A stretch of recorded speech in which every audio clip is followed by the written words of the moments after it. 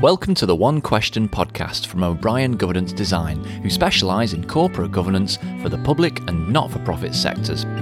I'm Will Francis, and in each episode, I ask Trish O'Brien a different question about corporate governance. This episode, the question is, as a board secretary, how can I engage board members in professional development? Hi Trish. Hi Will, how are you doing? I'm good, thanks. Very good. So in our last discussion, we talked about induction for board members, and you suggested that when induction is being designed by a secretary or by someone else supporting the board, that it's useful to structure it around the main roles of the board. Yeah, so the last time we talked about what I'm proposing are really the three key roles of the board, and we suggested that they are providing strategic direction to the organisation, being accountable, which is for corporate governance and, including financial accountability, and fulfilling stakeholder responsibilities.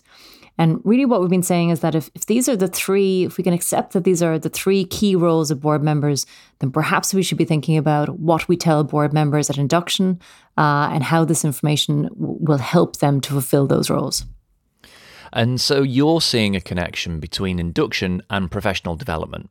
I don't think there's any reason why we shouldn't be thinking about professional development in the same way as induction. So, what professional development opportunities are we making available and how will they help board members to fulfill their roles? Right. So first, just tell us what professional development is in this context. Well, it's supposed to support board members to maintain, improve, and develop their knowledge and skills as a board member. So at the point of induction, you've tried to set the scene for them. You try to set out those roles, those responsibilities to give them the information they need. And professional development is really how you're going to provide continuous support to them during their term as a board member. Right. And is professional development covered by the Code of Practice and the Charities Governance Code? And if so, what do they say about it? Okay, so again, just useful to go back to these kind of primary sources for corporate governance. So the Code of Practice for the governance of state bodies, it says that the responsibilities of the secretary of the board include, they use the term mentoring for board members and assisting with ongoing professional development as required. And then you have the Charities Governance Code, and that says that regular skills audits should be used and should be done that lead to appropriate training and development for charity trustees. And that's something important. I think I'll come back to that idea of a skills audit before we finish. Yes, we must, because it's definitely important. So how is professional development normally delivered? Well, a lot of professional development offered to board members by organizations. It's often in the form of maybe a half-day workshop run by an external organization of some sort or trainer. For instance, it could be maybe a session on finance for board members who come from a non-financial background, or it could be a session on risk management, which is another corporate governance responsibility of board members. So what often happens is the secretary will provide information about those sessions to board members, and the organization will then pay for board members to attend a session if they want to. So that's kind of a common model for how professional development is implemented. And these sessions aren't compulsory. Board members don't have to attend professional development sessions. Generally, no. And again, you might think that they should have to, but I think we need to remember, I suppose, that board members in the public and the not-for-profit sector, they most of the time don't get paid for being board members. They have a lot of responsibility, preparing for and attending board meetings and often subcommittee meetings. All of that takes a lot of time. And they're also coming from different circumstances. So you could have a board member who's retired or semi-retired. You've got others who could be mid-career professionals. Some are directors or CEOs of their own organizations. Others still could be international representatives who only are available to attend board meetings.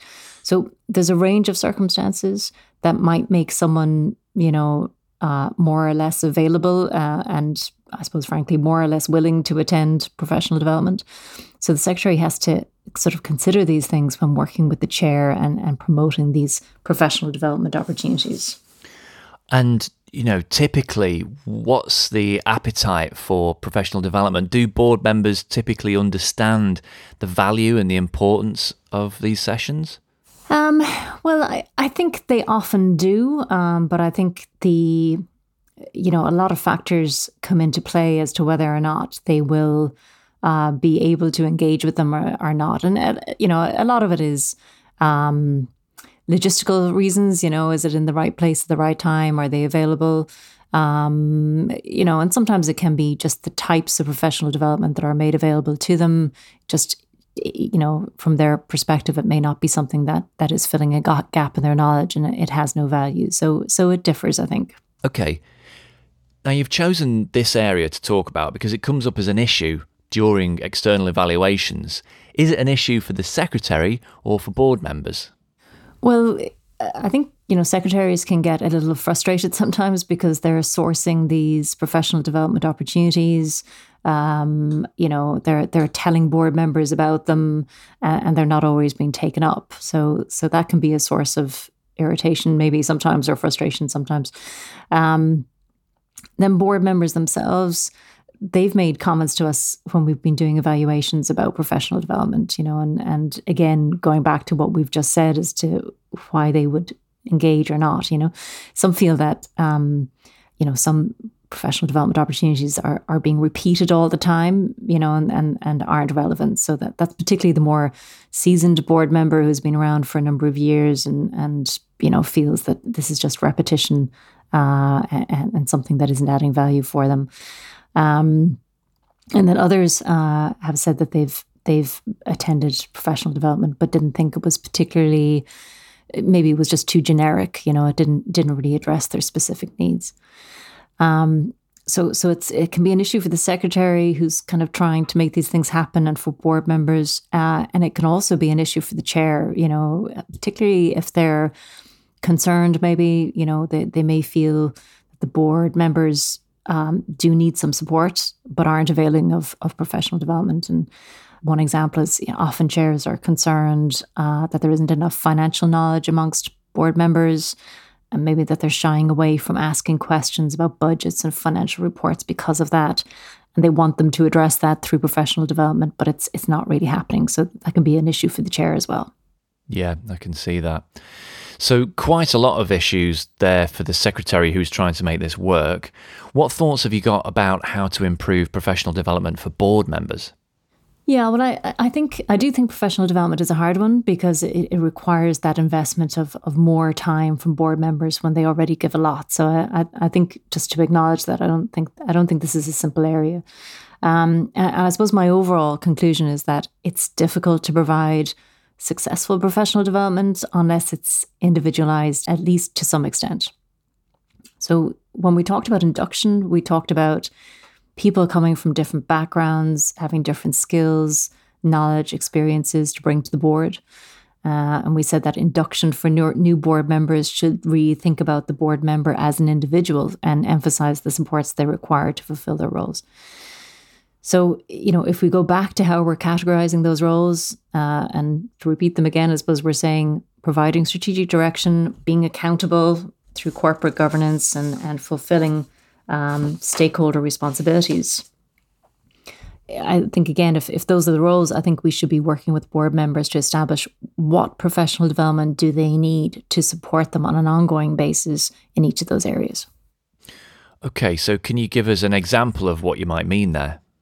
Okay, well, if a board member, you could have a board member who feels they're lacking in knowledge about the organization itself. And sometimes, I know this sounds strange, but sometimes this is an area that isn't given enough attention, is the actual organization that the board member is on. And if you're in a public body, you have legislation that's formed the organization that gives the board its responsibilities, and they may not be that aware of the legislation and what it contains. So, if you're in a charity, you have a constitution. They may not feel that they have enough basic knowledge of the actual legislation itself, of the public policy environment that they're in, which can be quite complex. And that lack of knowledge could be impacting on their ability to provide strategic direction. So if you don't have that background, you're not necessarily best placed to support strategy. So that's something I think that if that could be acknowledged and worked through with a board member, that's something that perhaps the secretary could think about organising some sessions in-house over, a couple of sessions over a year. Again, maybe recorded or whatever else that could bridge that gap. So I think that's an example of a board member identifying a specific need and that being addressed. Another one might be you could have a board member who knows the legislation, knows the policy environment, is very comfortable in terms of all of that, but actually doesn't know very much about the corporate governance side of things. I think, again, if that could be identified, the secretary could maybe tease that out with them, talk to them about potential external sessions that could help them. And if we take that third responsibility, the kind of stakeholder responsibilities aspect of things, if you have board members who feel that they just don't know very much about how the organization works with other organizations or with benefactors, again, that could be something that the secretary could look at internally, maybe combined with some kind of external session to build that knowledge. So it's that kind of, I suppose I'm just advocating that kind of individualized approach, which it does take time and effort, there's no question about it, and there's a lot of other priorities going on. But I think what it's doing is you're trying from the outset and on a continuous basis to professionalize your board and to get them to the point whereby they could all equally engage in discussion and decision making, and that should be leading to better decision making in the future. So to me, it's an investment of time that's very much worth making.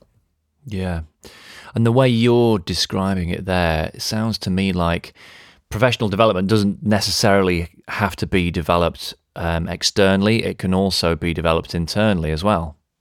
Yeah, I really think that. I mean, there's a lot of good training courses and available externally, and that's certainly fine and it's appropriate and useful a lot of the time. But I also think that professional development, it can be organised internally, particularly around organisation-specific issues.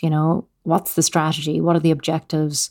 The organization's legislation, its constitution, building up sector knowledge, maybe even, inviting somebody into the board to talk about the sector or the area that you're working within. So to me, all of that is contributing to professional development. Yeah, that makes a lot of sense and is probably more efficient as well, an approach. But even with a more individualized approach, it's still hard to ask board members for more of their time, isn't it? Yeah, no, I agree. I think in taking that sort of individual approach, you're hoping to increase engagement and the likelihood of involvement or professional development. But it's still a practical difficulty for a lot of board members with issues of work and distance to travel and home issues to contend with. And we talked about, in terms of induction, we talked about the secretary maybe thinking about different formats for delivery.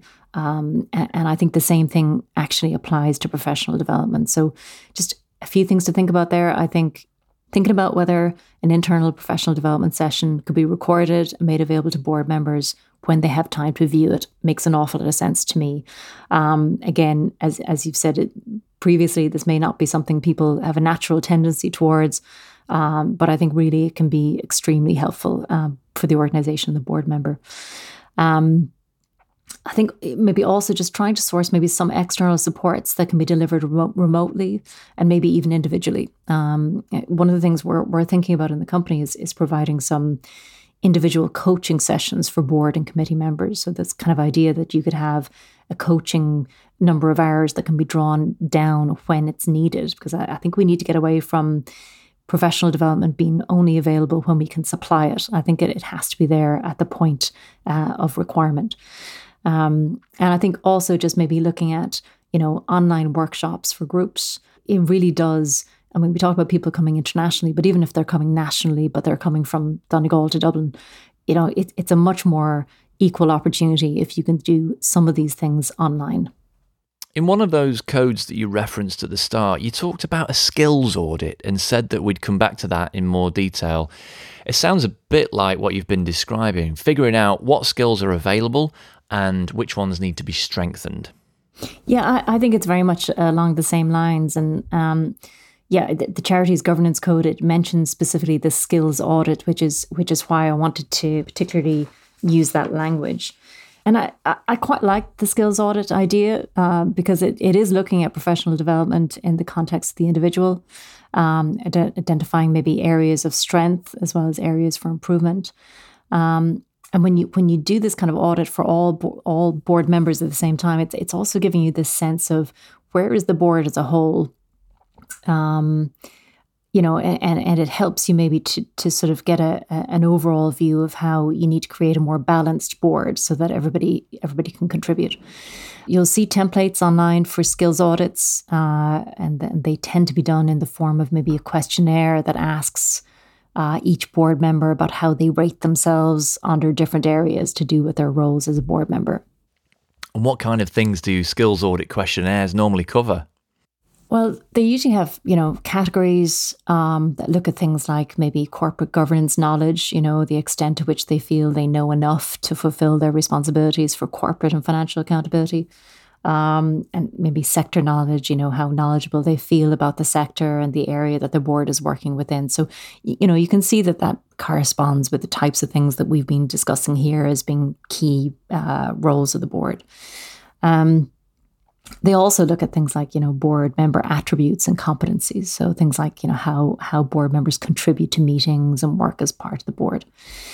I would say that some examples of skills audits, they can be maybe a little bit over-engineered. There's one I saw which kind of assigns scores based on a combination of self-assessment by board members, peer review from other board members, and then assessment by the chair, so you've got this kind of triangulation of assessment going on.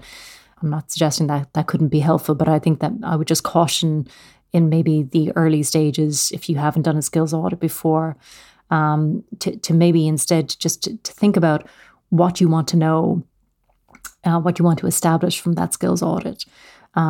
Which is really, where are the strengths in the board members' skills and where are there areas that could be strengthened and improved upon. And the job then, I think, when you have that information is to consider with the chair and the board members how best you can support board members in strengthening their skills. So, if we go back again to our categories, again, we're saying those responsibilities are around providing strategic direction, fulfilling corporate and financial responsibilities, stakeholder engagement. And I think, kind of believe that if you can start there, then I think you can design a skills audit questionnaire that will work for the board. And, we've put up a sample on the website along with this podcast, just that might help in terms of providing the first draft of that. That's great. Very insightful, Trish. Thank you. The main points I think I've taken from what we've talked about, specifically for the secretary to the board, are professional development is an important way of helping board members to do their jobs effectively, but it's another draw on board members' time. So you need to invest some time in trying to make it work for them. If you can be a bit more individual and targeted, you might have more success with engaging board members in professional development. And then really there's a need to plan professional development around the roles of board members. You talked about providing strategic direction, corporate and financial governance, and engaging with stakeholders as being the important roles, right? So it's about planning that development around those roles. And then if you're using a skills audit, just keep it straightforward and think about organising your questions around these or similar areas of responsibility that work for your organisation. Would you say that's a good summary? Yeah, I think that's a very good summary, yeah. That's great. Thanks for that. In our next episode, we're going to turn our attention to a different kind of issue that often arises during external evaluation of boards. We're going to be asking the question, how can you keep boards properly connected to the work of the subcommittees they create? I hope you'll join us. And don't forget, you can find out more and access resources, templates, and the One Question guides at o'briengd.ie. Thanks for listening.